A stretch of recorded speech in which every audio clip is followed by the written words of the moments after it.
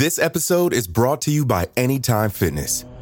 Forget dark alleys and cemeteries. For some, the gym is the scariest place of all, but it doesn't have to be.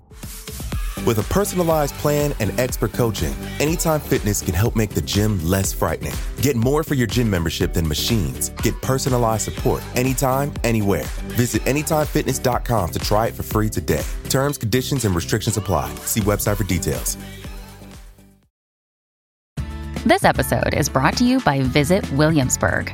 In Williamsburg, Virginia, there's never too much of a good thing. Whether you're a foodie, a golfer, a history buff, a shopaholic, an outdoor enthusiast, or a thrill seeker, you'll find what you came for here and more. So ask yourself, what is it you want? Discover Williamsburg and plan your trip at visitwilliamsburg.com. It feels like we're all being told to go on this diet, take that supplement. Ozempic will give you depression, but you know what'll cure that? Weed. Or you could try to balance your hormones. At Science Versus, we're like, what the f*** is going on? Forget the crap online and listen to Science Versus. Just the facts. Oh, and a bunch of stupid jokes. What is a ghost's favorite fruit? Blueberries. That's Science VS. New season out on Spotify soon. She was found dead floating in the Hudson River in 1841. Even though she was only 20 years old, she was something of a local celebrity.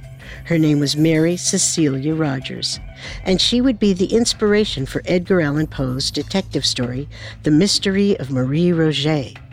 If you enjoy these episodes and want to hear more like it, check out our Unsolved Murders podcast.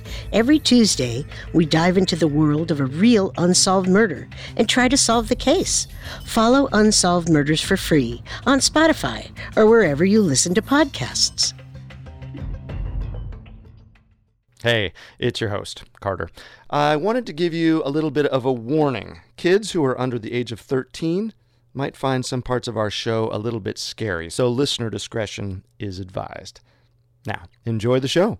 I rarely get out of the city now that Martha is with child. She needs me here, she needs me there. I can hardly say I ever get a moment's peace. Well, you shall have it, my friend. Tonight we leave the wives behind. I mustn't stay out until dawn like in our university days. I would never hear the end of that. How about a cold drink to help us forget the burdens of the present and remember the follies of the past? I think that sounds like a fine plan. As long as the first round's on you. Of course, my friend. Henry? What is it? Look out yonder. In the water. What is that, you suppose? I cannot see. 'Tis too dark. Oh, 'tis large. Bigger than an animal. You are up to your old tricks. Come now. No. Help me untie this boat. You're serious? You mean to go out there? I mean to settle a bet I have with myself. Something ails me. Perhaps your eyes deceive you. I think someone is out there. Now get in. Is it just me, or did the summer's heat suddenly turn cold? 'Tis not you. Do you see it now? My God, what is that? 'Tis as I suspected. 'Tis a woman, Henry. Dear God. She does not move. We must pull her out. Help me, James.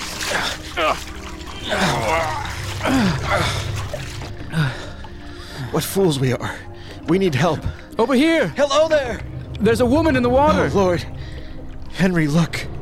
Her face. Poor thing. This is what the devil's dreams are made of.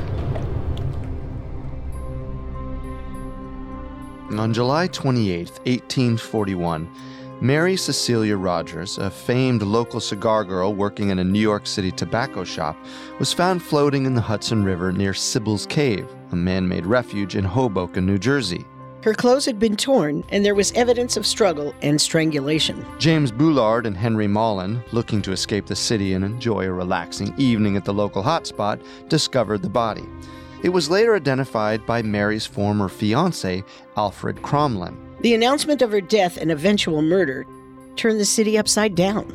The investigation became a national sensation, which led to changes in the press as well as New York law enforcement. She was only 20 years old at the time of her death, but amassed a vast collection of admirers in her few years. Several of these admirers were local newspaper reporters and editors who frequented the cigar shop. Could one of these admirers have developed an obsession that led to murder? It's entirely possible. Some of her admirers even included authors such as James Fenimore Cooper, Washington Irving, and Edgar Allan Poe. Poe, of course. Didn't he base his story, The Mystery of Marie Roget, on Mary's death? He did indeed, and that we will most certainly get to, along with all the other strange players in this macabre and never-ending drama. Let's face it, the woman who garnered numerous admirers while she lived was bound to have many suspects in her murder.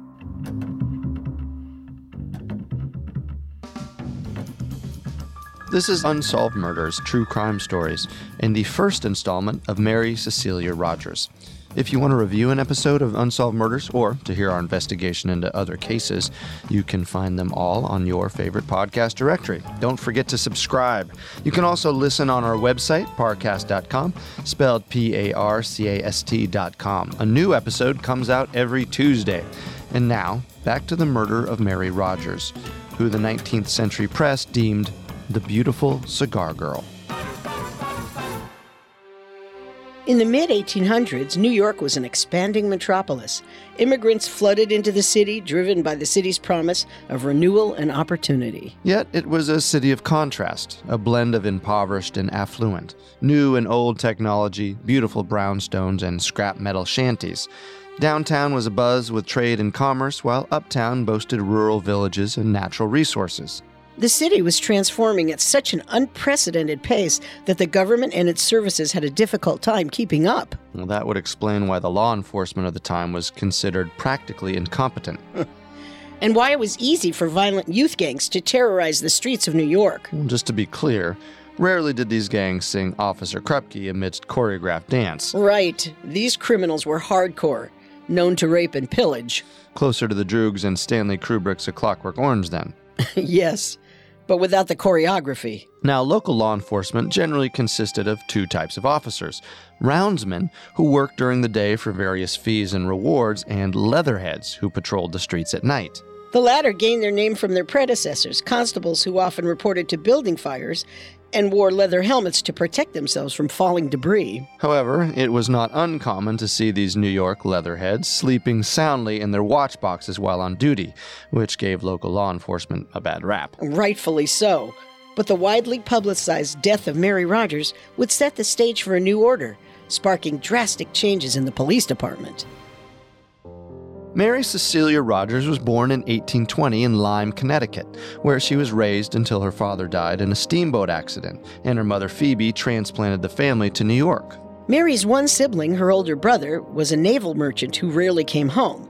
But when he did, he'd go into alcohol-induced fits of rage, frequently triggered by his protectiveness of his sister. And she was beautiful. Maybe too beautiful. In her teens, Mary worked at her mother's inn on Nassau Street. But it was an employment opportunity proposed by a local tobacco shop owner that really excited Mary.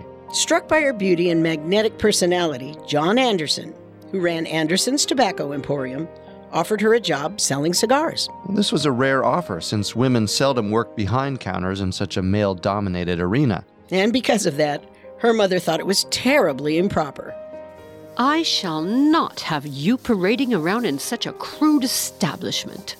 As a lady, you're much more fitted to the household. If it's more work you're looking for, I can teach you a number of skills that will be useful at the inn. But Mr. Anderson says I am unnatural. Almost indescribable, he says. The way I talk, the way I smile, my posture even. It sounds like his offer is not made with the purest of intentions. 'Tis not like that, Mother. He needs a profitable sales girl, and he believes I have such talent. The inn can be dreadfully dull. I want to experience the city, its beauty and grandeur. By immersing yourself in a cloud of smoke and brutish jargon? I shall not scrub floors for the rest of my life. Your tone suggests a level of disrespect I cannot condone. Mother, please. I mean no offense. I would like to accept his offer, and in doing so, I plan to contribute to the repairs needed for the roof. Now you're just trying to assuage my disquiet with empty promises. No, Mother. This promise I will keep. I can make double what I make at the inn. Mr. Anderson has told me so. It's true. John Anderson paid her generously because he saw how effortlessly she attracted male customers, and he valued her for it. I dare say, Miss Rogers, you have exceeded my initial expectations. You have surpassed my wildest ponderings. Thank you, Mr. Anderson. I have decided I am going to give you a raise. You are too kind. As long as you can promise me that no other shop in Manhattan has a chance of stealing you away. Of course, Mr. Anderson. I swear on this box of Ramon Iones. Okay, my dear. That shall do. That shall do. Loads of men, including her boss, John Anderson, were undoubtedly infatuated with her. One man described her as having a dainty figure and a pretty face. Another said she was ethereal and hypnotically pleasing. One man even explained that he would loiter around the shop for hours just to get a chance to talk to her. So what did Mary actually look like? There seems to be only one photograph available. In it, Mary is seated for a portrait. She wears a Victorian-era style black dress, which completely covers her body, save for her hands and her face. She also wears a shawl draped over one arm and a rather elaborate bonnet tied in a bow at the base of her chin. She had pitch black hair and fair, smooth skin. Her facial features are delicate, and there is a modest elegance about her. I don't tend to go for that sort of buttoned-up look, but I can see why men of her time would be drawn to her. And rarely does a photograph capture someone's true essence. There must have been a way about her. And clearly, she was a 19th century Helen of Troy, humble yet alluring, young but commanding, and, of course, absolutely beautiful. We might as well call her story The Face That Launched 1,000 Cigs. To be fair, it was probably many more than that. The intensity and popularity of Mary's death was highlighted by the new form of press that arose in the late 1830s when James Gordon Bennett started the New York Herald. He reduced the cost of an issue to a penny, which marked the penny press movement, and he filled pages with sordid gossip and sensationalized local tales. Well, so you can understand the appeal of Mary's unsolved murder. And yet, this wasn't the first time her name made the headlines. That's right. Long before her ghastly murder, intrigue and mystery surrounded the beautiful cigar girl. In 1838, 3 years earlier, Mary went out one day and didn't return. Shortly after, her mother found a letter at the inn that she believed was a possible suicide note written by Mary. When she reported the incident to authorities, a coroner analyzed the letter. The diction used here in these first two lines suggests a young woman with an unalterable determination to destroy herself. I just can't understand it. Mary's been thriving. I haven't noticed one bit of melancholia. Those who choose to take their lives often repress thoughts and feelings, showing one side to the world and another in private. Her true persona may be the very one manifested in this note. But where would she have gone? How would she have done this? That I cannot answer with any ounce of certainty, ma'am. Whether she has completed the act or not, I can assure you, there is ample evidence of intention. Well, then we've just got to find her. We cannot search after a woman who has left of her own accord. Why not? She's young and impulsive. Then I suggest you acquire some help from your residents. Are you not in the business of preventing death? How can you be so cold? I've seen such dramas unfold before. Please do not take my inaction as ill will. 'Tis nothing in my power to do. The New York Sun capitalized on the story of the elusive Mary, selling numerous copies. Missing beauty! Mary Rogers of Anderson's Tobacco Emporium vanished. Possible suicide. Read all about it in the Sun.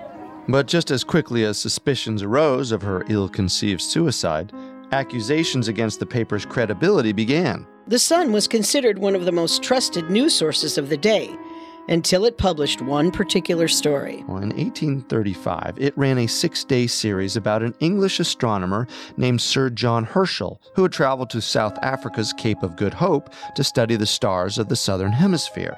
The Sun's publishing of this report would come to be known as the Great Moon Hoax. The story described Herschel's construction of a massive telescope lens that enabled him to look at the moon as if he were using binoculars. What he apparently saw was out of this world. Incredible plants. Think of the planet Pandora in Avatar. And animals such as reindeer, mini zebra, and beavers who walked upright. Then the writer ended on a discovery of epic and nearly mythological proportions, winged humanoid creatures about 4 feet tall. Much like the 1938 radio broadcast based on H.G. Wells' War of the Worlds, this story was a science fiction fantasy that editors never imagined would come across so credible and fool so many citizens. So the paper responsible for the Great Moon hoax was blamed by many as fabricating Mary's apparent suicide note. People even accused John Anderson of collaborating with The Sun in an attempt to bring more business to the shop, now that it was entangled in a story of intrigue surrounding its most alluring asset, the one and only Mary Rogers. And then it happened. Mary returned home as if nothing was out of the ordinary. But her poor mother was in a panic. The authorities had been alerted, and the newspapers had imagined some lurid suicidal episode. Mary wasn't in any damaged state, and she hadn't written the note. Well, are there any theories on who did? Some historians believe John Anderson. Others speculate it was a couple of Mary's friends playing a joke on her. And then there are some who claim editors of The Sun concocted the whole thing from beginning to end. So what was Mary's explanation for her disappearance? She was visiting a friend and got tied up. Well, that's a whole lot of hullabaloo for such an anticlimactic ending. It seems her explanation was pretty vague. She was gone for days. That does seem odd. Sounds like there's more to that story. We'll come to find that Mary was harboring more secrets than she let on. Which could come back to hurt her. Right. Because the next time Mary would leave town, she wouldn't make it home. We'll return to our story in just a moment from the Parcast Network. This episode is brought to you by Anytime Fitness. Forget dark alleys and cemeteries. For some, the gym is the scariest place of all. But it doesn't have to be. With a personalized plan and expert coaching, Anytime Fitness can help make the gym less frightening. Get more for your gym membership than machines. Get personalized support anytime, anywhere. Visit AnytimeFitness.com to try it for free today. Terms, conditions, and restrictions apply. See website for details. And now, back to our story. But before we dive back into the darker parts of Mary Rogers' story, let's learn about the lighter ones. Now that she had proven that in fact she had not suffered some strange accident or killed herself, she was able to return to the normalcy of life. And that included romance. Well, despite the myriad of men Mary came in contact with on a daily basis at the tobacco shop, it was a man closer to home that truly struck her fancy. His name was Daniel Payne, and he was a boarder at the inn her mother ran. Well, during the day, Daniel worked at a factory cutting corks. Well, back then, there was quite a demand for this sort of job since cork bottle stoppers were the norm, used in liquor, medicine, and perfumes. Today, they're almost obsolete. The material was stripped from cork oak trees and sent to factories where men would hand cut it to form bottle stoppers. Not exactly rocket science, but an honest living. Well, considering rocket science didn't quite exist at the time, I'd say it was. It didn't take long for Mary to fall for the strapping man. Daniel, would you care to join us for supper? There's plenty here. Thank you, Mrs. Rogers. I'd be delighted. Hello, Daniel. Good evening, Mary. What a fine bottle of wine. 'Tis from her employer, Mr. John Anderson. A rather unseemly gesture, if you ask me, but we're not in the habit of turning down gifts. A gift? How lovely. What for? My record. At the cigar shop. I surpassed my quota. Again. How impressive. How many did you sell? Just one shy of 300. Oh, that is worth celebrating. Shall I do the honors? Okay, but just a sip for you, Mary. Yes, Mother. Is there something wrong, Daniel? This cork. It comes from the company I work for. Does it really? Well, Mary, I too have a quota. Do you know how many of these I craft in a given day? I cannot say that I do. It would be uncouth of me to brag. Let's just call it a tie. All right, Daniel. No, it was nearly love at first sight for Mary and Daniel, which, of course, didn't sit well with their mother. There was only one man her mother approved of, a lawyer named Alfred Cromlin, Mary's former fiancé, whom she kicked to the curb because, well, she wasn't so gaga about him. It is believed, however, that he still held a torch for her, and had she changed her mind, he would have welcomed her back with open arms. The torch was so strong, even after their called-off engagement, Alfred moved just down the street from the inn to keep in close contact with Mary. Well, I'm sure Daniel loved that. It probably wasn't his ideal, but Alfred didn't stand a chance next to the likes of Daniel. What are you working on? A doily for Mother. Her favorite flower is the mountain laurel. She will love it then. How was work today? Same as it was yesterday. The machinations of the factory are monotonous, but I have adapted to the pace. You should take a stroll to the shop someday, Daniel. See my place of business. And why would I do that? Well, 'Tis where I do my best work, where I'm at my best. Is that what they tell you? 'Tis not what they say, but I can tell. Well, they are wrong. I beg your pardon? Forgive me for my candor, but that is only one part of you, Mary. The sales girl. The elusive fixture in Anderson's Tobacco Emporium. Perhaps, but it is a substantial part of me. Your customers, or your admirers, whatever you see fit to call them, they only witness a fraction of what I do. I had the distinct pleasure of seeing you here, at the inn. The inn is just my home. It is. And when you walk through that door, you remove your bonnet, you loosen a button or two at your collar, and you sit in the parlor instead of stand behind a counter. Daniel. You plant flowers in the window boxes, you crochet, and you argue with your mother. You should not eavesdrop. I do not. But I can hear you. You are more than a cigar girl, Mary. That is plain to see. So those newspaper men who indulge in reckless spending just to get a glimpse of you, they are far less fortunate than I, for I get the best part of you. I don't know what to say. It will come to you in time. I have seen you too. I mean, I know you quite well. Do you know me well enough to know that I love you? I think so. Do you think you love me too? Yes. Well, so, Mary, would you make an honest man of me? You're fairly honest as it is, Daniel. You know what I mean. Mother will not like this. I could have predicted that. Well? Yes, Daniel. Of course, Daniel. It didn't take long before Mary and Daniel were engaged in June of 1841, but all was not blissful. Her mother, Phoebe, still didn't approve of Daniel as a suitable husband for her daughter. It didn't help that Mary and Daniel began to argue, too. Well, I can imagine being around all those men in Anderson's cigar shop didn't help either. Hello, gentlemen. Can I offer you a La Corona? Or perhaps you are in the market for a bolder blend. Dos Amigos just in from Havana. I'm in the market for something bold, my dear. But 'tis not a cigar I am looking to wrap my lips around. My! Save those wily charms for the papers, Charlie. I believe I have had all I can stomach. Is that so? I heard 'tis been a while since that fiancé of yours has come around. You finally come to your senses? Couples do quarrel, Charlie. A truth as old as time. Now what could you two possibly have to fight about? A proper lady never discusses private matters such as that. A proper lady may not, but we sure can. To put it plainly, Daniel had a drinking problem. I won't have it, Daniel. Not here. Now you either forfeit the bottle or you forfeit me. You have no right to bargain with your future husband. I will not swoon at your every whim like those customers of yours. You have always harbored such disdain for my occupation. 'Tis the one part of me you have never accepted. I have accepted it. I just do not hold you up on a pedestal because of it. I prefer the Mary who does not flaunt herself like a burlesque performer. Please, Daniel. You frightened me when you were like this. You brought me to it. How can you say such a thing? Well, this wouldn't be the only time Mary and Daniel argued. In fact, the two supposedly quarreled just days before her death. What about? It's not so clear. There is some speculation that tension between her and her mother over the engagement led Mary to think about breaking it off with Daniel and reconsider Alfred, who had remained a close confidant and advisor to Mary and her mother. Thank you for agreeing to luncheon, Mary. Of course, Alfred. Our amorous affections may have come to an end, but our friendship does not have to. I am glad you feel that way. Mother likes knowing you are close by. With my father gone, she sometimes worries about our welfare. What about Daniel? He worries about our welfare, too. No, I mean, I imagine your mother enjoys having your beau around to look after the two of you? 'Tis a bit of a delicate subject, but she has not shown him much grace. She will come around. I am not sure that she will, Alfred.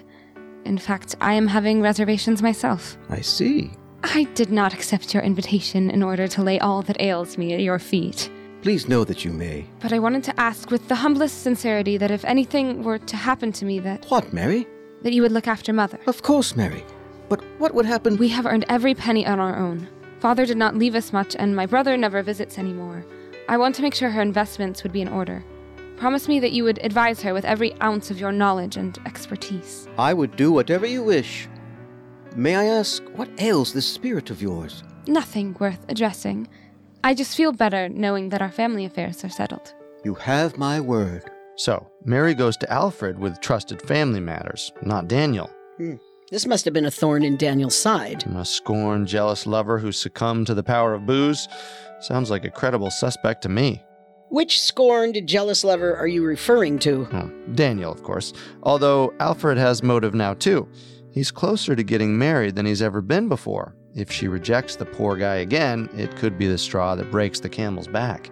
But Daniel was the one with the drinking problem, and we know how calm, collected, and logical people can be when they've imbibed a bit too much of the sauce. It wouldn't be the first time a drunken and resentful lover took matters into his own hands. Nor the last. Well, after their fight, Mary told Daniel she was going to visit her aunt, Miss Downing, in Brooklyn. It was only a 20-minute trip by horse-drawn carriage. Mary, what is it? I am to visit my aunt in Brooklyn today and will return in time for supper. What of it? Well, I'd like you to meet me at the carriage stop when I return. It will be dark. Yes, I imagine so. If you're so inclined, you could walk me home. Of course, Mary. We may quarrel, but I will not abandon you like some stray dog. Thank you. Is your fiancé worthy of a goodbye kiss? Of course. And that would be the last kiss he ever got from Mary. Our story will continue in a moment after a brief message. And now, let's continue our story. Mary Rogers set out in the morning, but she never returned. A violent thunderstorm was initially the suspected culprit. Both her mother and Daniel believed she wasn't able to weather the storm and would return sometime the following day when it cleared up. But instead, Mary turned up in the Hudson. Following the discovery and identification of the body, authorities questioned Mrs. Downing, who revealed that she had never expected a visit from Mary. In fact, they had never even discussed it. Uh-oh. Somebody wasn't telling the whole truth. So where did Mary go? Who did she see? Suspicions immediately fell on her fiancé Daniel, despite his supposedly airtight alibi. He was searching for Mary throughout New York City with his brother for 2 days after she disappeared. Well, that seemed like a satisfying explanation, but when authorities interrogated him, there was one detail that irked them. When you heard that Mary's body had been found, why was it you did not go to identify it? I couldn't bear to see my Mary like that. I heard her face was covered in bruises and cuts, that her body was filled with water. I didn't want to remember her that way. I wanted her to remember as she was. Beautiful and tender. My perfect girl. But how perfect was Mary, really? What was she hiding? First, we know that Mary lied about visiting her aunt, and shortly before she left on her mysterious trip, she apparently begged her employer, John Anderson, for a loan. I must say, Mary, I'm a bit troubled by all this. I understand. 'Tis to be expected. I have worked with you many long days and have good relations with your mother and your friends. I am fond of you, you must know that. I do. But as much as a man feels the need to look after a loved one, he must also look out for himself. I would not burden you with this if it were not a dire circumstance. Dear girl, you're nearly trembling. I mean not to. For God's sake, I shall help stiffen that upper lip of yours. How much do you need? The information about the loan didn't emerge during the investigation, but 50 years later in 1891, after his death in his will and testament. The authorities interrogated Anderson during the case, but at the time he withheld this information about the loan. Which probably means he felt that giving Mary a loan would get him into trouble somehow. Well, so what was the loan for? Was Mary in some kind of financial trouble? Gambling, perhaps? Or was she supplying a secret lover or friend with money? What double life could this simple and charming local cigar girl be leading? Daniel, his brother, and Mrs. Rogers became so concerned after a couple days of searching that they took out an ad in the New York Sun, the very paper that published the false news story about Mary's suicide. In it, they asked if anyone had seen a young lady wearing a white dress, black shawl, blue scarf, leghorn hat, light-colored shoes, and carrying a parasol. That's very specific. But they couldn't help but wonder. Since Mary had gone missing before and showed up alive and intact, was this simply the same story? Even so, they stated in the ad they thought she could have been in some terrible accident. But it was no accident. The coroner's report made that clear enough. Gilbert Merritt of Hoboken took charge of the case at its early stages. Take this down, young man. The face is severely swollen. The veins on her face are highly distended. The body is badly decomposed. And the marks on the neck, sir? Indeed. Firstly, there is a mark the shape of a man's thumb on the right side of the neck near the jugular. The other marks on the neck resemble the shape of a man's fingers as well. Do you agree? I concur with that assessment. This strongly indicates strangulation. Possible cause of death? I would bet most confidently on it. And the marks here, on the wrists, lead me to believe that her hands were tied together. To prevent her from fighting off her assailant. A wise deduction, yes. Now, moving on. The dress is torn in several places, and the damage done to the, feminine region suggests brutal violence, most likely perpetrated by 3 or more assailants. 3 or more assailants? So now authorities were looking for a group of murderers? Coroner's report did spark suspicion of local thugs, which were becoming more and more common at the time, considering the lax law enforcement practices. Such thugs would continue to serve as a vague possibility throughout the case, but it was Daniel who would spend most of his time under the floodlight of accusation. Well, Daniel's alibi was not enough for the papers. They voraciously pursued him as her vicious killer. And with these accusations came transformations in the press. Newspapers competed with an unprecedented vigor and desperation. No longer were front-page spreads dedicated to droll political legislature. And the news of the day was murder. And every new lurid detail drew readers like moths to flames. And it was by the power and influence of the press that New York law enforcement was harangued for mishandling the case. The Commercial Advertiser wrote an editorial that concluded with the scathing assessment, and New York remains the most unprotected city against crime in the United States, if not in the civilized world. Even the editor of the New York Herald took matters into his own hands when he claimed that he would create a reward fund for any person who could provide vital information relating to the case. Donations poured in, and he was able to raise funds that would equal several $1,000s today. On top of that, drawings of Mary in the press were endless. Some depicted her dead in the river, bobbing in the water face up, the top of her dress torn, revealing flesh and a buxom figure. Others showed her behind the cigar counter. Or even showed her in a dress, lying in bed, her eyes closed, seemingly at peace. There were poems and songs written about her. One song in particular became a popular ditty of the time. She's picked for her beauty from many a belle, and placed near the windows Havanas to sell. For while her employers aware that her faces advertisement certain to empty his cases. Mary became a national legend who would be immortalized by ink and paper, music and lyrics. But no matter how popular she was in life, it was only in death that she would truly remain in the minds of her peers. In life, she was an alluring attraction, an anecdote men shared on their lunch breaks or at parties. But in death, she was larger than life. She was an even bigger mystery. She was a question without an answer. And that was the most disturbing part of all. Soon after the announcement of the reward fund, a bombshell hit. A woman by the name of Frederica Loss came forward with information what she believed was physical evidence from the crime. This mystery woman came out of the woodwork just in time to really stir things up. Her sudden involvement in the case would complicate matters and generate even more suspicion. Mrs. Loss ran a tavern called Nick Moore's House, where she lived with her 3 teenage sons in the scenic countryside. Her boys, whom she had instructed to gather sassafras bark for use in the tavern, wandered from their posts and crawled into a thicket. There, they came upon items of women's clothing, fabric from a dress, a pair of gloves, and a handkerchief with the initials M.R. embroidered on it. Let me get this straight. This woman claimed that her sons found articles of Mary's clothing right after a reward was offered for valuable information such as that? Well, that's right. And apparently the discovery of those items triggered a memory for Mrs. Loss, one which she now realized could be quite significant to the investigation. I saw a woman who greatly resembled Miss Rogers come into the tavern with a male companion. He ordered liquor and she ordered lemonade. They left about an hour after they had come, walking arm in arm. I could not see the gentleman very well, except I could decipher that he was tall and dark-complexioned. Mary with a tall, dark stranger. So who was this mystery man? Well, there is speculation that he must have been from out of town. Because of the way that he dressed. Well, Mrs. Loss didn't stop there. Later that night, I heard a scream.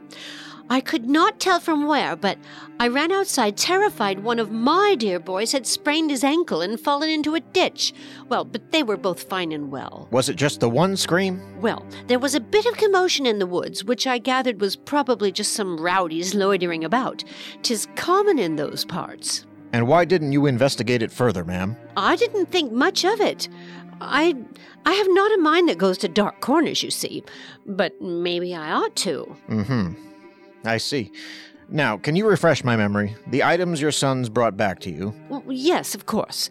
They found some muddied lace, probably torn from a dress, a handkerchief monogrammed M.R., and a pair of gloves. Yes, 'tis what I recall from the initial report. But what is strange about the gloves, ma'am, is the victim was already wearing a pair when the witnesses found her. What would she need with 2 sets of gloves if she was simply visiting a relative for the day? I don't know what those city girls do. I barely have use for 1 pair of gloves, let alone 2. But I imagine a salesgirl must keep up a certain appearance. The duplicate pair of gloves is very suspect. Indeed. People theorize that Mrs. Loss planted the items in order to gain access to that reward fund. It's unclear, however, whether she received any money or not. Or could Mrs. Loss have been involved in some way? Was this simple tavern proprietress more nefarious than first assumed? And so, the thicket became the probable place of death.